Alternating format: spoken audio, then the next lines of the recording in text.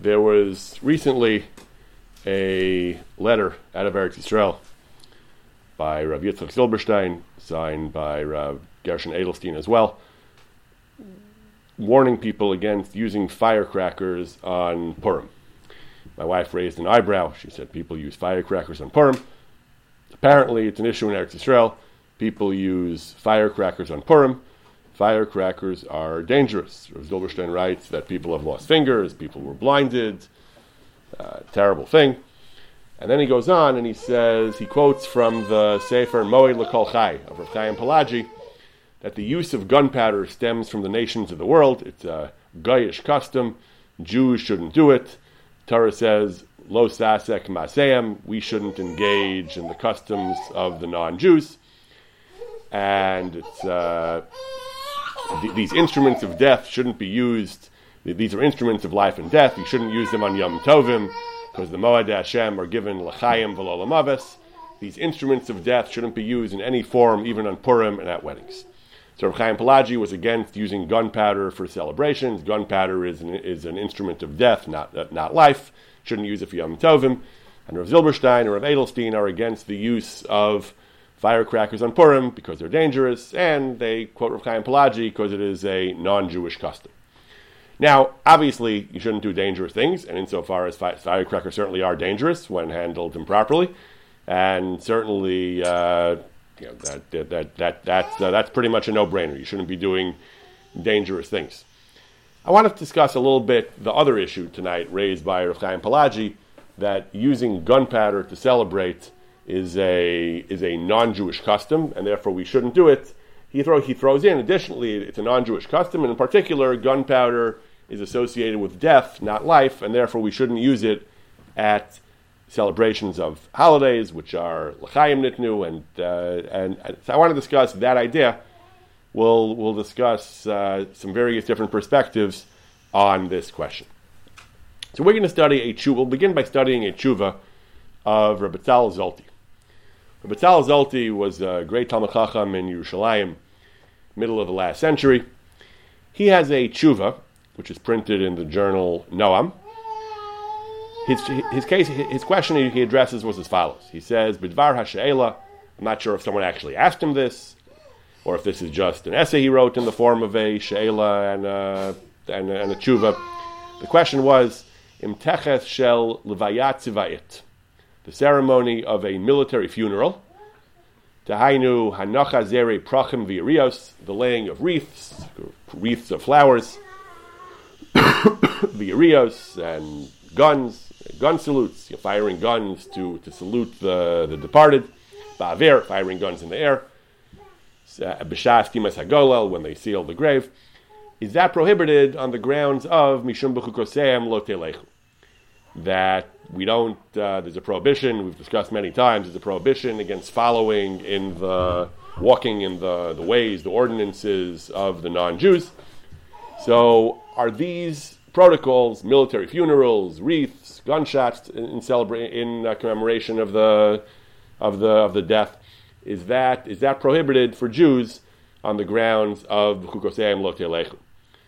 So the Western world, Jews in Eretz Yisrael who follow their customs, fire guns at military funerals. The Arabs, I think, famously fire guns in celebrations, at weddings. They shoot guns into the air.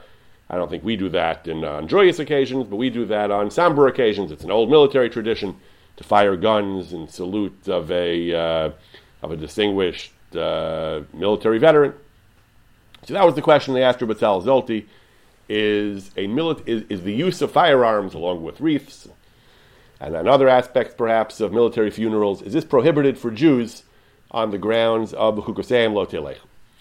Now, b'chukoseim lo telechu, this is something that we discussed many times in the past. There's a fundamental question: what exactly is prohibited on the grounds of b'chukoseim lo telechu? It's not. We generally understand it's not usher to wear pants or Western-style dress. Most of us, we dress outside the Hasidim and outside maybe some groups in Israel. Most of us dress pretty much in the same, more or less the same fashions in which the non-Jews dress. The women change things because it's news, but by and large, men certainly, and even women to some extent, dress the way the Western society dresses. We eat with forks. We eat the food that non-Jews eat. We have our traditional Jewish dishes as well. On Shabbos, we have our gefilte fish and chicken soup and matzah ball and stuff like that. But by and large, we eat hamburgers and pizza. I think that when pizza was first beginning to become popular in the U.S., that there were actually some poskim who felt that eating pizza was chukas hagayim somehow. But again, much of our cuisine is basically the cuisine of our host countries, and obviously we can't just say anything that the non-Jews do is usher for Jews. So what exactly is included in this prohibition, and how does this prohibition apply or not to military funerals? So Rabbi Tzal Zolty has a longish analysis of this topic, in which he has a number of ins and outs, and a number of I only excerpted a small part of the tshuva, but he has a number of ins and outs, not all of which are directly connected to this particular question. But one of the central things, perhaps the central authority he cites, is a passage in the Ran. The passage in the Ran is explaining a Gemara. The Gemara talks about a custom they used to have in the time of the Talmud and in earlier times, time of the Bible perhaps, that when a king would die, they would burn property. They would just destroy property, deliberately wasteful, just to destroy useful and valuable property to commemorate his passing, to show how upset and how disappointed they were. So that's called Sarfin al HaMalachim. Now this is something that the non-Jews used to do as well. They used to destroy property when kings died as well. And the Talmud rules that we are allowed to do this. Sarfin al HaMalachim. And this does not violate the concern of Darchei HaMori, the concern of Chukas HaGayim, of Darchei HaMori, the ways of the Amorites, that this custom, even though it is a non-Jewish custom, this does not violate the prohibition of imitating, of aping the customs of the non-Jews. Why not? That's the $1 million question. Why not? So again, intuitively, even before we start, the reason this is an issue, presumably, is because, again, as Rosh Weiss makes this point, simple customs that make sense, eating with a fork and driving a car, even though we got those ideas from the non-Jews, perhaps, it doesn't matter. Those are logical and sensible and practical things to do that are eminently sensible and fundamentally rational things. That's not Chukas HaGayim. Chukas HaGayim starts to be an issue when we have customs that are not obviously and objectively necessary and reasonable. Something like this, like burning stuff when the king died. There's no obvious and necessary reason to do that. It's a somewhat strange and idiosyncratic custom. That's why there are other ways to commemorate the death of a king. You can have a military funeral. You can fire guns. You can play somber music. You can do all kinds of things. You can wear black. There's a lot of ways you can commemorate a death. So this is a fairly arbitrary and fairly not intuitively obvious way to commemorate a death. So that's why the Gemara raises the issue, the Rishonim raise the issue. So why exactly is this not Darchei HaMori? Why is this not considered Chukas HaGayim? So the Ran explains as follows. The Rabbi Tzal Zolty quotes, this does not violate the prohibition of Darchei HaMori, the prohibition of doing the things the non-Jews do. Why? The only types of Goyish practices, the only types of non-Jewish practices the Torah forbids, he says, only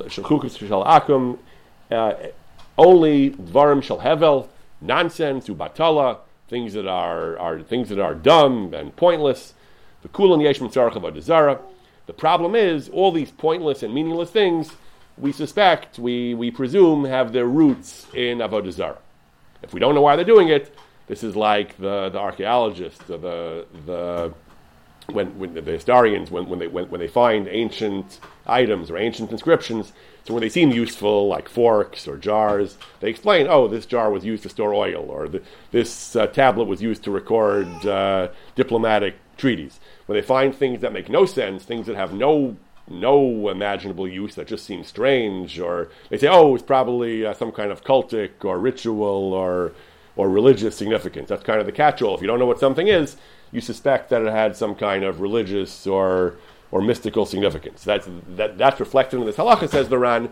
Anytime they have a practice which doesn't have a rational basis, has no justification, then that's when we say it's chukas hagayim. That's when we say lo safsek masayim, darchei amori, and so on. Aval dvarim shel tam sharu. Anything which has a reason is mutter. Now again, even though the reason for this sarfin al malachim might not be as transparent and obvious as eating with a fork or riding on a horse, those are eminently, self-evidently sensible and logical things, says the Ran, no, but Sreif al malachim has a rational explanation as well. Hasreif al malachim taima ika listrif l'chvodon klei tashmishan. There is a reason we burn in their honor, their personal accoutrements, and there's a reason for it. It's not just wanton destruction. The Ran explains, Lomar she'ena demacher asel l'shtamish mashen l'shtamish bahu, not simply, as I said before, to show that we have grief, but to show that the king is so special, the king is one of a kind. No one else can use his personal accessories, so we're just going to destroy them. So there is a logic behind it. There is a method behind this madness. There is a logic behind doing this. It's a way of expressing the king's specialness, the king's uniqueness, that we burn his personal accessories after he's gone, as a way of underscoring and publicizing that there is nobody left on his level, nobody left to use his stuff. Okay, so this is the Ran, that the Ran basically elaborates on what we said before, that chukas hagayim does not apply to practices that have rational explanations. Sreif al malachim has a rational explanation, and therefore there's no prohibition of lo safsek masayim when it comes to this custom of Sreif al malachim. The Ramah in Shulchan Aruch, there's a very brief siman, just one or two sifim on chukas ha'akum. So the Ramah in Yerdea, siman kufay and ches, where the laws of chukas ha'akum are brought. So the Ramah brings this Ran. There are other Rishonim as well who say similar things, but the Ramah briefly brings this Ran as normative. That the Ramah explains chukas ha'akum only applies to things that have no basis and that are superstitious or mysterious. After the Shulchan Aruch brings the language of the Torah and the Rambam that we don't do things like the Goyim do it, says the Ran, all this is only asur, something they do either for pritzus. That comes from another tshuva of the Marik, which we're not going to get into tonight. Even if it's not avodah zarah, even if there is a very rational basis for it, if the rational basis itself is a degenerate basis, then that's something that's chukas hagayim as well. If it's immodest, they wear red clothes which are vulgar and showy, or it's just bigdei shachatz v'gava, it's something that it's ostentatious. These are all immodest and un-Jewish things. So that's something which is asur. That's what the Marik says. It's something which is a style which is fundamentally vulgar and immodest. That's asur, even though there's no avodah zarah. Or he says the criterion the Ran says, something which is a minhag ulachok ve'ein tam b'davar. There's simply no rational explanation at all. We can't think of a reason for doing this. Then we have to be choshesh. It's asur because of darchei amori. Maybe there's a shemetz of avodah zarah in it. It's an ancient tradition of avodah zarah. There are actually 3 seifim in this siman, but this is the first, most important one. However, the Ran says he brings from various Rishonim. The Ramah says bring from various Rishonim, something which they do l'toelas. It has some constructive purpose. He brings the example of the tshuva of the Marik, that anyone who is a physician would wear a particular style of clothing, kind of like a uniform. It was a way of showing and advertising who's a physician, who's certified. It was a way of publicizing their credentials, publicizing their expertise. There might not be any objective reason for wearing this particular garment. We're not talking about a utility belt or something which necessarily, obviously, and logically aids them in their profession. We're talking about wearing some kind of garb which shows that you're a physician, that you're an expert, and people can hire you, and so on. They do it for kavod or for parnasa. That's not chukas hagayim, the Marik says, and that's what the Ran says, and that's what the Ran says. Sarfin al malachim, you're allowed to, this custom of burning the accessories of the king, that's mutter. That's mutter because ve'ein bo mishum darchei amori, again, because the Ramah Paskins, based on various Rishonim, we're allowed to do anything that has a rational basis. Again, and the chiddush is, even though it's not something which is fundamentally, objectively rational, it's not like you're using a fork to eat or using a horse to ride on or a car. You don't have to wear this uniform that they could have had some other way of. There's nothing inherent and objectively useful about this uniform. There's nothing inherently about burning the clothing of the melech that serves a useful purpose, but since we can attribute some kind of social meaning to it, that's enough. That's enough to be called it has.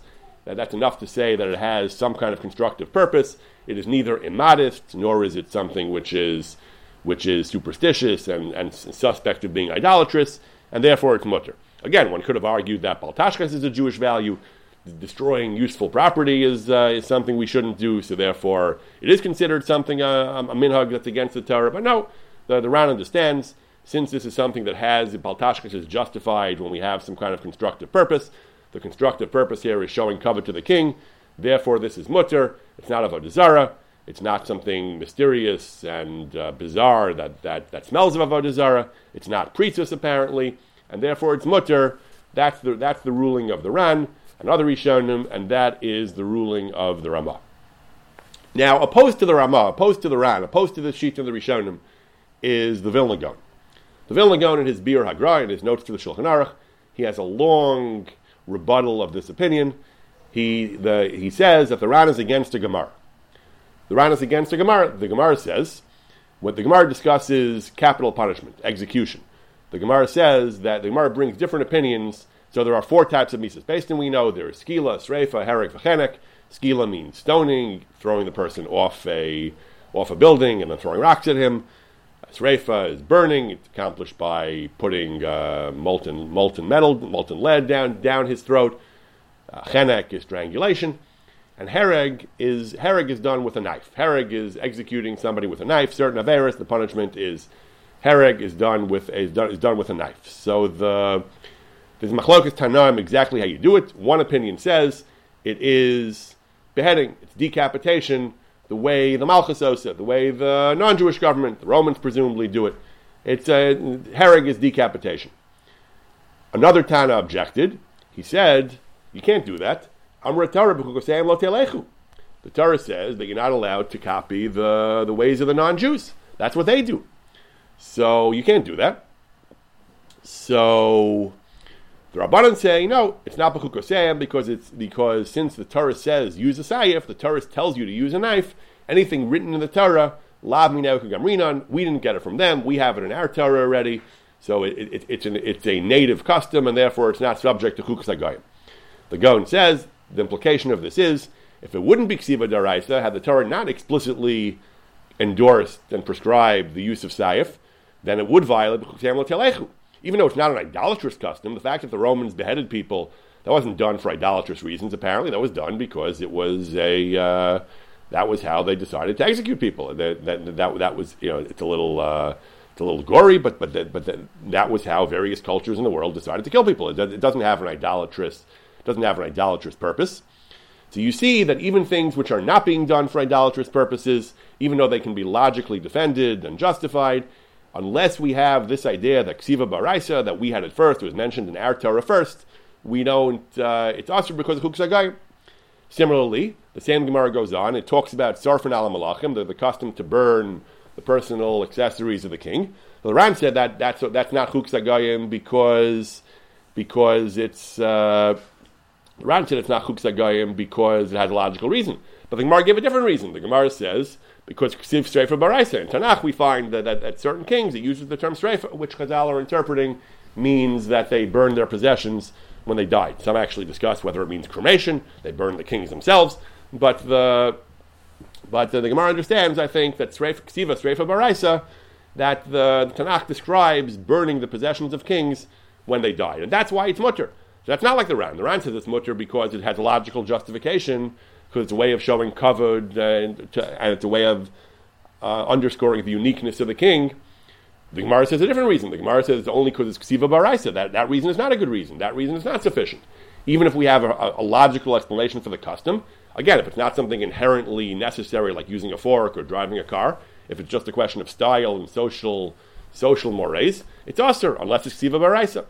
So the Gaon says the Ran is wrong, the Ramah is wrong, that even things that have reasons are usher anyway, and the Gaon therefore disagrees. Again, the Gaon in general defers to Rishonim. If it's machloka, sometimes he decides which way to go, but every now and then the Gaon was a towering figure, the Gaon was bold. Every now and then the Gaon simply disagrees with Rishonim, In this particular case, even though it's Iran and it's a Marik, and it's we'll discuss, it's also a Rivash soon, we'll see, even though it is Gedolei Harishonim, and the Ramah paskins like that, the Vilna Gaon disagrees. The Vilna Gaon has a much stricter, much more expansive definition of Chuksa Goyim.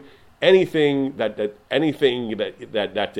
custom of the Gentiles, and we can't point to a place in the Torah that we had first is Aser. Again, Rav Asher Weiss explains it doesn't mean you can't drive a car. It doesn't mean you can't use agricultural techniques that the non-Jews use. If it makes sense, it makes sense. If it's an objectively sensible thing to do, you can do it. But things which are what the Vilna Gaon's position seems to be, things which are not objectively logical customs, they are social conventions.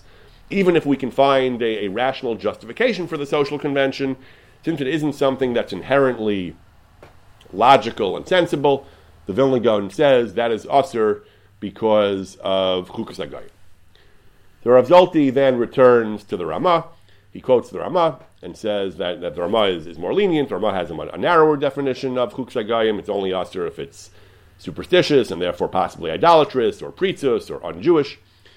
So he brings the brings the Ramah.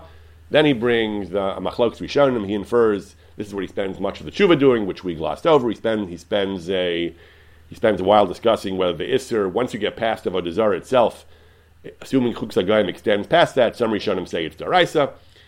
But there is a shita of the Rambam and the Smag. He says that Chukas HaGoyim, anything, at least anything that's superstitious or whatever it is Asur Midaraisa. But he says the shita of Rov Rishonim, the Rif and Rashi and Tosus and the Meiri and the Ran and the Tur, they all say that even where Chukas HaGoyim applies, it's only if it's something that it's a chok for Avodah Zarah.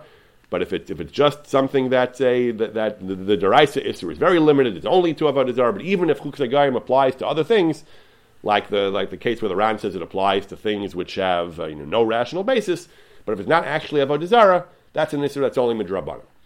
So first of all, we have Machlokas between the Gaon and the Ramah and the Ran and other Rishonim, whether Chukas HaGoyim extends at all, even Midrabanan, whether it extends to practices which do have a rational basis but are social conventions of the Goyim. The Ramah says that's totally mutter. The Gaon says that's Aser. And then within the Shitas, that all the Rishonim that do extend Chukas HaGoyim beyond Avodah Zarah, some say that's Daraisa, others say that those extensions to other types of superstitions and improper customs are only Midrabanan, not Daraisa. So again, this is about 8 pages, 10 pages of the Tshuva of Zolti goes through. But Maskanas Hadvarim, his conclusion after setting forth these various opinions, his conclusion is, Hine, Beguf HaShe'ela, getting back to the military funerals, the laying of floral wreaths and the firing of guns, L'chari, he says, in light of the above, Hayamakam lahater teches shel levayat tzva'it, there would be basis to allow the ceremonies of a military funeral, even though it's Chukas HaGoyim, there'd still be basis to permit it, because again, it's not Avodah Zarah, it's not idolatrous, it's a noheg tzvai, it's a military custom. They do it because of kavod hames. They do it to show honor to the departed, and that's mamish the case of the Ran. That's Sarfan Al Malachim. Anything they do for kavod, the Ramah paskins, like the Marik, like the Ran, that it's mutter. Uvim Miyuchad, he says, and particularly because of the shita of Rov Rishonim, that even where Chukas HaGoyim does apply past Avodah Zarah, it's only Midrabanan. So anyway, we're not dealing with the Daraisa. We're dealing with, since it's certainly not actually idolatrous. Worst case scenario, it's an Isra it's an extension of Chukas HaGoyim. That extension past Avodah Zarah, according to Rov Rishonim, is Drabanan. V'yesh lahosif, and he has a third sad lahakel. There's a shita of Rabbi Eliezer of Metz, one of the great Rishonim, 12th, 13th century. The shita of Rabbi Eliezer of Metz in his Sefer Yereim, which is brought by the Hagos Hamaniyos and the Beis Yosef and the Bach, his shita, he has a very, very narrow understanding of the prohibition of Darchei Amari. He notes the fact that the Tosefta and the Talmud Bavli and Shabbos, they both they enumerate certain specific practices which are prohibited as Chukas HaGoyim. So they say it's an enumerated list, it's an exhaustive list. The only things that are prohibited are the things on that list. Chazal had a Kabbalah that these things are Chukas HaGoyim. He says that Chazal gave us a list of what's Chukas HaGoyim, he says. Ein lahosif aleim, we don't add anything else, we don't extend the prohibition to anything else. Einam misvara kiyim b'Kabbalah, just like we have, let's say, tefillin. How do you make tefillin? The Torah says, tie the totafos on your arm and on your head. How do you do it? So we have a Torah Shabbat Peh. It has to be black. It has to be square. It has to have these 4 parshios. It has to be done like this. It has to be done like that. So Chuksa Goyim, Reb Eliezer of Metz says, the Torah just says, don't do their things. So again, the same fundamental problem everyone is grappling with. What are their things? Which things? So according to the Yereim, the answer is we don't have to look for principles and rules. It's simply an enumerated, exhaustive list that Chazal had b'Kabbalah. They had a Torah Shabbat Peh. They had a tradition that certain prohibitions are the ones that the Torah is prohibiting by telling you don't do like the Goyim. Those are the ones that are usher, the ones that are enumerated. Anything else is mutter. So according to this list, it's a very, very narrow prohibition. It certainly does not apply to military funerals. So we have a number of different arguments to be lenient. The strongest one, of course, is the first one, that the Ramah says, based on the Ran, based on the Marik, that anything which is not superstitious and idolatrous and immodest and un-Jewish is mutter legamri, coupled with the fact that some say Chuksa Goyim beyond Avodah Zarah is anyway only Drabanan, coupled with the Yereim, who says that we don't prohibit anything that's not enumerated in the Gemara. So therefore, there'd be very solid grounds for being lenient and allowing military funerals. However, he says,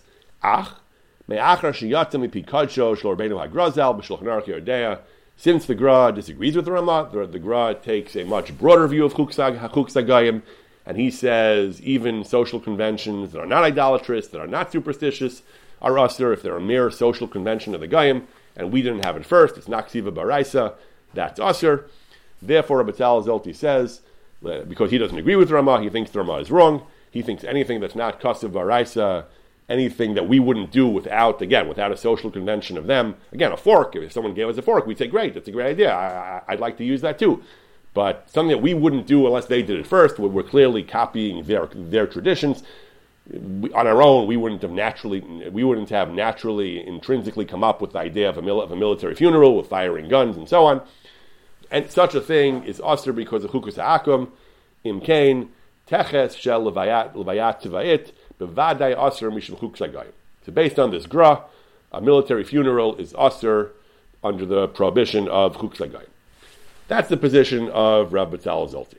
That even though he agrees that there are pretty good grounds for being lenient, because fundamentally based on the Ramah.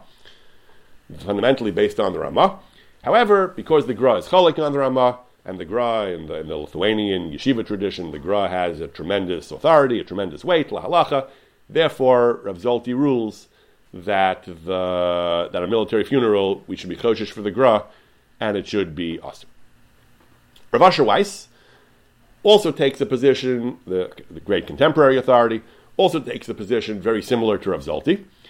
He was asked, he wrote a general essay, an interesting essay on Chuksa Goyim, and he says, after going through the various shitas, the things we've been discussing, so he says, Yesh Lahayr, he says he has a comment, there's a minhag that some Jews who are straying from the path of the Torah, they put floral wreaths on Jewish graves, even though he says, again, he's not talking about a military funeral per se, he's talking about the laying of wreaths on graves. He says, even though according to the Ramah, then there'd be no violation, because there's a tam, there's a svara, it's for cover to the mace. Rav Adi Yosef indeed has a tshuva where he says it's fine to do that, because it's mikra. He says we should encourage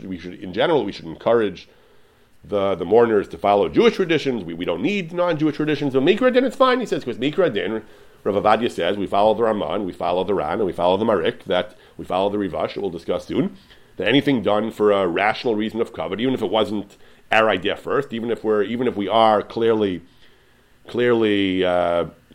participating in a non-Jewish custom, it's an innocent custom, it's a perfectly logical and sensible custom to show covet to the mace, and therefore, even though according to the Ramah, this is all mutter, and Rav Avadia therefore felt this was fine, but Rav Asher says, like Rabbi Tzal Zolti, he says, Aliba Dagra, we have the sheet of the Vilna Gaon, that it's an Issa Daraisa. The Gra says, it doesn't matter if it's logical, if it's a non-Jewish custom, and we can't point to the fact that we had it first in the Torah. Therefore, Rav Asher says, according to the Gra, it's a chashash of an Issa Daraisa, and Rav Asher as well feels that you should be choshesh for the Gra and not do this. Pshita, he says, the minhag zeh, ein roi, it's inappropriate, it's not covered of the mace to adorn him with minhagei agayim, he says. Similarly, he says, the erection of monuments, he says, for memory of the fallen, to commemorate fallen soldiers, or so on. He says there's no real makar in our tradition for this, he says, even though he says Avshalom made a monument to himself, Yad Avshalom. Not clear he was right. Avshalom is not the paradigm of righteousness. He says it's a goyish custom. It's not appropriate, he says. Similarly, and this is a controversial point, he says, similarly, moments of silence, standing for a moment of silence, for Eidus and Zikaron, he says, it's a shalav alav daraisa, according to the Gra, he says. He says it's a question of a lav daraisa. This is not a Jewish custom. Standing for moments of silence is not Jewish, he says. It's a non-Jewish custom, and therefore it's a question of a lav daraisa. Not sure, again, what he expects people to do in Israel, whether he expects them to just keep driving and go on their business, and that's a possible question of Chil Hashem. I'm not sure if he's passing Lamaisa this way, but he feels, in principle at least, moments of silence, what he calls Amidat Dom, standing silent, is a similar thing, is a question of Chukas HaGoyim. So like Rabbi Tzal Zolti, he says it's, like Rabbi Tzal Zolti, he says we should be choshesh for the Gra, and we should not do these things. It's a question of an Isur Daraisa. Now, Rabbi Chil Yaakov Weinberg, the author of the Sri Eish, he says he was not happy with Rabbi Tzal Zolti. He said that he thinks Rabbi Tzal Zolti went too far. That there's no that he thinks that Rabbi Tzal Zolti is going too far. That he's being too machmer, and basically because who said the Gra is la halacha here? It's against the Ramah. It's against Rishonim. The Sri Eish says. He says, Dvarav Shel Goner B'Tzal Zolti is against the Rivash. We'll discuss the Rivash in a moment. And even the Gra, he says, even the Gra who says that even the Gra who had broad shoulders and was willing to disagree with the Rishonim, the Isser is only if you're trying to learn from them, if you deliberately want to participate in their customs. He says, this is not called, we're not doing it to learn from them. We're doing it to avoid disgrace. We don't want the non-Jews to look down on us as being savages, as being primitives, he says. And therefore, that he says that there's nothing wrong with that. Simply avoiding ignominy, he says that's fine. L'daiti says the Sri Eish Hifriz Agon Al Alamida. He thinks that Rav Zolti has gone too far in being choshesh for this Rivash, in being choshesh for this Gon, and therefore he says this is not even the Gon might not aser. He says, and he says even the Gra wouldn't aser in this case, and the Gra is against Rishonim. Therefore, he says to be so machmer to aser things like this. As I said, that's Ravadi's position as well. He says that the Iker is like these Rishonim, the Iker is like the Ramah, and anything that has a rational basis, even if it's a non-Jewish custom, that's still okay. That's not something that we have to prohibit. The Rivash that we've been mentioning, the Rivash is a tshuva, and he takes a position similar to that of the Ran and that of the Marik. The Rivash was discussing various funerary customs, and he says that he brings the custom of a certain city. He says that they would go to that they wouldn't go to work during the shiva. Instead, they would go to the cemeteries either for hesped or to say certain prayers. He says, even though there are halachas in the Gemara about an avel not going out, he says, but he says that minhag you can leave. At the end of the tshuva, he says. In general, he says, I encourage you to, he says, not to disrupt the minhagim of your, not to disrupt minhagim, he says. I requested many times that you shouldn't be too critical and too analytical about minhagim and these things, he says. If you want to get along, if you want to be omed iman b'shalom, don't start up with minhagim, he says. But when he explains the halachic aspect of this, he says why it's not. He says this was indeed a non-Jewish custom. The Arabs, the Ishmaelim, the Muslims used to do this, he says. They used to visit the cemetery during the Shiva, apparently. Says the Rivash, that doesn't matter. That's not called a Goyish custom. And he says very similar to the Ran. He says, Ein zeh chukah. That's not the chukah that's usher because of B'chukasei lo telechu, because sarfin al malachim. He says, why is sarfin al malachim mutter? So the Gon says it's mutter because it's ksiva baraisa, because we had it first. But the Rivash says, like the Ran, it's mutter because it's not a chukah. Chukah means something superstitious, something that has no reason, like chok. It's a chok below tam. This is not chukah. This is chashivusa. This is something, it's a way of showing respect. Sarfin al nasiim. Even if the Goyim do it as well, That's not Darchei Amari. He says the fact that they do it doesn't mean it's Aser. He says, well, let's Aser Hesped. He says we should Aser Hesped as well because the Goyim do Hesped as well. Again, the Gon would tell you, what do you mean the Goyim do Hesped? But we had Hesped first. It's Ksiva Baraisa. It says, Vayavo Avraham, L'spod L'sarav L'vkosa. You're not going to Aser Hesped because we had it first. It's something that we don't have first, a custom that has no mention in the Torah, and we clearly got from our non-Jewish neighbors, that could be worse. But the Rivash doesn't distinguish like that. The Rivash just says that if a custom makes sense, if it's not a chok, if it has a rational explanation, then it's okay, even though it's a custom of the non-Jews as well, and even though they do it as well, again, because it has a rational basis, like the Ran, and that's what the Sri Dei says, that Rabbi Tzal Zolti is wrong, Rav Asher Weiss, I guess, is wrong as well, according to these opinions. Rav Avadia and the Sri Dei, they say we have the Rivash, we have the Ran, we have the Marik, we have the Ramah. Any custom that has a rational basis is fine, and the fact that the Goyim do it doesn't bother us. This machlokas between the Gra and his supporters and those who follow the Rishonim comes up in a very interesting context, which I think we've discussed in the past, and that is the minhag to have flowers and trees, to put flowers and trees in shuls and homes on Shavuos. So there's an old minhag, going back to the Ramah, that they used to put asavim, greenery, they used to use that to decorate the homes or the shuls on Shavuos. Magen Avraham brings the custom with trees. They used to have trees. The Vilna Gaon was against it. We don't have a discussion in his own writings in Bir Hagra, but various of his followers and his students record the Vilna Gaon was opposed to this custom. Some say he was opposed to trees specifically. Some say he was opposed to the entire custom of greenery. The Vilna Gaon is opposed to the custom because he says this is what the Goyim do. Now, I remember when I first saw this Gra and I heard him say that you shouldn't have trees because the Goyim do it, I assumed he meant the Goyim have Christmas trees. It's actually not what the Gaon meant. What the Gaon meant was that the holiday of Pentecost, Eastern Orthodox, the way Pentecost means 50, Pente means 50. It's a holiday that occurs 50 days after, I think, after Easter, it's just like Shavuos, it's 50 days after Pesach. Their holiday of Pentecost is also around the same time as Shavuos. It's around 50 days after the holiday that's around Pesach. And there's a custom in some Eastern Orthodox circles that they would celebrate the festivity, the joy of Pentecost, by churches, I think, by putting flowers and grasses in the churches. So the Gaon said, okay, it's Chukas HaGoyim, so we can't do it. So the Gaon and various, the Chai Adam and various, the Aruch HaShulchan or Moshe Feinstein, various Gedolei HaPoskim within the Lithuanian tradition followed the Gra, and they opposed the custom, again, either trees or greenery in general. They opposed this beloved custom, but obviously in much of Europe, the custom remained in effect, and today, of course, every shul I've been to, I think, that does something on Shavuos, they put at least some kind of flowers in the shul. So why do we disagree? What's the issue here? So some poskim explicitly make this point that this is basically the Gra l'shitase. The Gra had his expansive view of Chukas HaGoyim, that even things that make sense, even things that have a logical explanation, as if it's a Goyish custom, then we have to immediately be suspect. Unless we can find a Ksiva Baraisa, then we can't do it. But others say that no, that anything that has a rational basis is fine. Rav Yosef Shaul Nathanson was one of the defenders of the custom. He discusses the Rivash. He discusses the Kash of the Gra. That what do you mean? What do you mean that Sarfan al Malachim, if these things are mutter because they have a rational basis? But the Gemara says Ksiva Baraisa. Other than that, it will be Asher. The Gaon says. So the Shalom Eshev explains. He says if he says that Chukah means something that the Seichel is not Mechayev.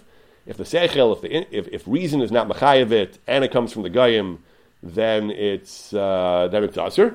Something that says in the Torah, that means obviously the Seichel is Mechayev it. The things the Torah says are things that the Seichel is Mechayev, even though the Torah has Chukim as well. But according to the Shalom Eshev, he says that the idea here is anything which is logical, anything in the Torah by definition is logical, is not Chukas HaGoyim, and that's what the Gemara means. It doesn't mean that it hinges exclusively on whether it says it in the Torah or not. It means it hinges on whether it's logical or not.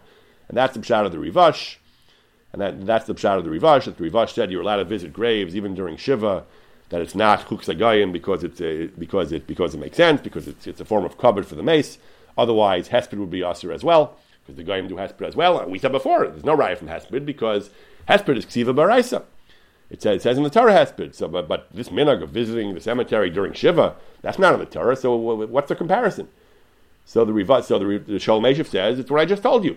There's no inherent mila to being in the Torah. If it's Chukas HaGoyim, it's Chukas HaGoyim. Being in the Torah is not mila amarid. Being in the Torah is just a proxy for making sense. So the whole point of Ksiva Baraisa, it's just a shortcut. It's a way of knowing for sure that it makes sense. If we have other customs that make sense, that's also fine. It doesn't have to be Ksiva Baraisa. So the Sholem Eshev is defending the Rivash and the Marik and the Ran and the Ramah, that anything that makes sense, even if it's a Goyish custom, is fine. And therefore he says we can defend the custom, the Minhag Yisrael, of having trees, he says. He says we know that the Vilna Gaon was opposed to it, he says. It's Chukas HaGoyim. However, the Gaon says, no, it's not, because the Sholem Eshev said it's not, because anything that we do for kavod is not B'chlal, it's not B'chlal Chukas HaGoyim. If it has a rational basis, it's not B'chlal Chukas HaGoyim. So it's a little bit unclear whether, in different poskim, whether the criterion is whether we do it for kavod, whether the Goyim themselves are doing it for kavod. The Sholem Eshev goes so far as to tell us even they only do it as an innocent form of celebration and kavod, not for any problematic religious reason. He has a fascinating comment. He says that he instructed people to consult the Christian, to ask them, what are you doing here with the greenery? What is the meaning of this? He says. And he got a response from a Christian elder of some sort, from a senior Christian person of some sort, that there's no real religious significance here. It's just a question of kavod, v'hidra abayis, be'etzim noim. We're just honoring the holiday. We're just celebrating by putting greenery in our homes. Therefore, he says it's not a religious custom. So even though we got it from them, even if we did get it from them, even if it's a non-Jewish custom, it doesn't matter, he says, even though it's not Ksiva Baraisa, as long as it's an innocent custom, it has a rational explanation, it's not a religious or problematic custom, it has a perfectly logical explanation, then it is mutter, that's fine. Marsham takes a similar position. Marsham explains why we do it, and he doesn't get into why the Christians do it, he explains why we do it. But this is why Poskim and the Minhag disagrees with the Gra, because the Gra is following this very broad, very stringent interpretation of Chukas HaGoyim, that even things that have a rational basis, if they are non-Jewish customs and are not written in the Torah, they're usher. However, the opinion of the Marik and the Ran and the Rivash and the Ramah and Rav Nathanson and the Sri Deyesh, they all take the position that Me'ikar Adin, that the halacha follows the view, the lenient view that Chukas HaGoyim is much more narrow. Even if we don't accept the Yereim, that it's only the enumerated things in the Gemara, it does have to be things that don't have a rational basis. Anything that has a perfectly sensible rational basis for us and even for the Goyim, that's fine. There's no prohibition of Chukas HaGoyim in such cases. And that's the Sri Deish's position and so on, Rav Adi Yosef. So getting back now, Zor Betzalel Zolti and Rav Asher Weiss are both machmer like the Gra. And again, certain Litvish poskim in the context of the custom of Shavuos were actually machmer like this Gra. They said you should follow the Gra. And Rav Betzalel Zolti and Rav Asher Weiss follow the Gra and Bir HaGra, and they say a person should be choshesh not to do any non-Jewish custom if we're borrowing it from the guy, and even if it has a rational basis, you shouldn't do it in these contexts like funerals and monuments and so on. Nevertheless, the Ikra Din of most poskim seems to follow the Ramah and follow the Rishonim, that like Rav Adi Yosef says that anything that has a rational basis is not a suspiciously pagan custom or an un-Jewish and immodest custom, is fine, is not prohibited as Chukas HaGoyim. So getting back to our original question, we mentioned from Rav Chaim Pelagi that he was saying that the use of firecrackers, he says the use of gunpowder in celebrations, presumably you're allowed to use it as a weapon if you need a weapon, but the use of gunpowder in a celebratory context that comes from the nations of the world, it's not proper for Jews to do that, and it violates lo sasek maseh.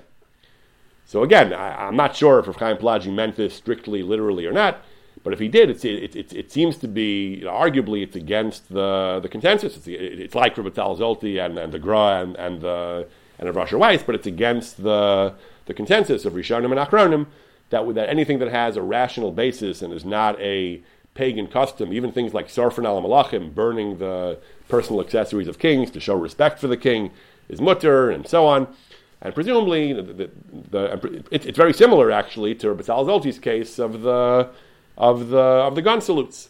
Rabbi Tzal Zolti himself agrees that according to the Ramah and some of the Rishonim would be mutter. He just says that we should be choshesh for the gra, that it's aser. So I'm not sure if Rav Chaim Pelagi is being also is paskin like the gra, is being choshesh for the gra. It's also possible.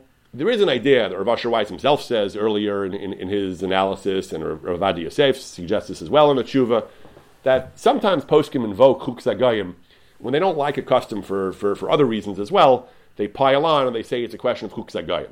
It might not strictly be chuk zagayim, but when poskim are trying to make a point and trying to oppose something, they throw in chuk zagayim. Rav Adi Yosef is discussing a statement of Rav Shlomo Kluger that using a hearse, I think he's talking about using a hearse to transport a mace instead of carrying it the traditional way, which was to carry it by hand, by humans carrying it by hand, it's chuk zagayim. You're copying the gayim. Says Rav Avadia, what are you talking about? That using a hearse is logical. It makes it easier to carry the mace. It's a perfectly logical and sensible thing to do. It's not superstitious. It's not immodest. It's a very reasonable and rational thing to do. Of course, it's not chuk zagayim. Rav Avadia says Rav Shlomo Kluger knew that as well. When Rav Shlomo Kluger said it was chuk zagayim, he meant that in his time they were fighting the reform, and that the reform were trying to jettison all kinds of aspects of Jewish tradition and to incorporate other aspects of other religions and other cultures. And the traditional Rabbanim fought a vehement defensive war against this. So they condemned everything, and they threw in chuk zagayim. But it doesn't mean, strictly speaking, it's chuk zagayim. Objectively, absent the context, it wouldn't be chuk zagayim. But he was opposed to it because he thought it was a reformist and inappropriate innovation. Similarly, Rav Asher Weiss says, he brings from the Maram Shik, that people who use non-Jewish names, people who use European or American names, they violate the alav daraisa of chuk zagayim. Says Rav Asher Weiss, what are you talking about? He says, the Gemara says, the Gemara is full of Amoraim who had non-Jewish names. Rishonim had non-Jewish names. The Gemara testifies that Jews in its time, which is Rov Goyim Shebachutz, Rov Yisrael Shebachutz, most Jews in the diaspora had non-Jewish names. How can you possibly claim that it's a lav daraisa to use a non-Jewish name? Says Rav Asher, Maram Shik knew that as well. But this is a custom, he said, that he says occasionally poskim when they were fighting, you have to consider the context. When poskim were fighting what they felt were problematic reformist tendencies, they fought it tooth and nail. They didn't want to give an inch, and they piled on, and they called it chuk zagayim.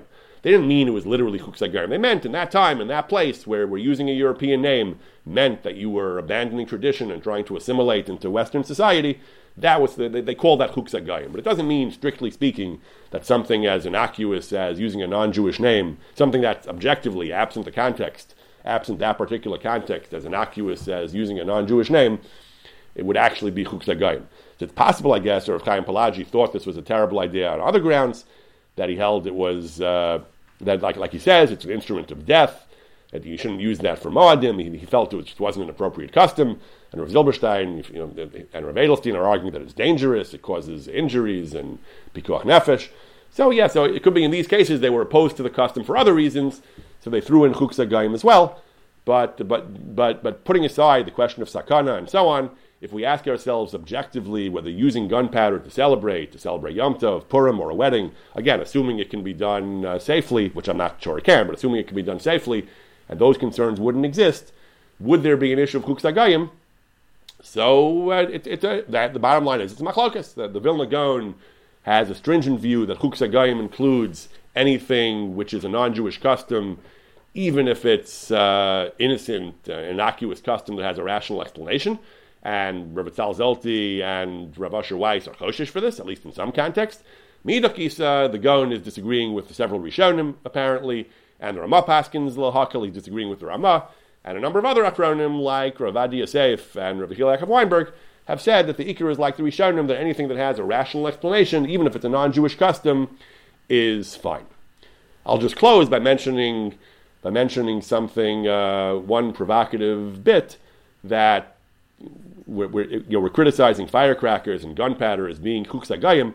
There were Sephardic poskim who felt that the entire custom of dressing up on Purim is actually potentially chuk zagayim. They felt that it was, that as we discussed, I think last year, we discussed previously, there were poskim who argued, Rav Yosef Masas and Rav Meir Mazuz, have argued that it was not a Jewish custom. It first appears in Italy in the 15th century or so, and it's borrowed from carnival, they say. Carnival falls out this time of the year, where certain European traditions have this revelry and this kind of Dionysian, getting drunk and getting dressed up and doing all kinds of pretzos. It may even, Ramasas argues, it may even have idolatrous roots in the classical Greco-Roman tradition for Zeus and so on, for the ancient avodah zaras of the Greeks. Be that as it may, so for Ashkenazim, getting dressed up on Purim is an iconic minhag that we all do.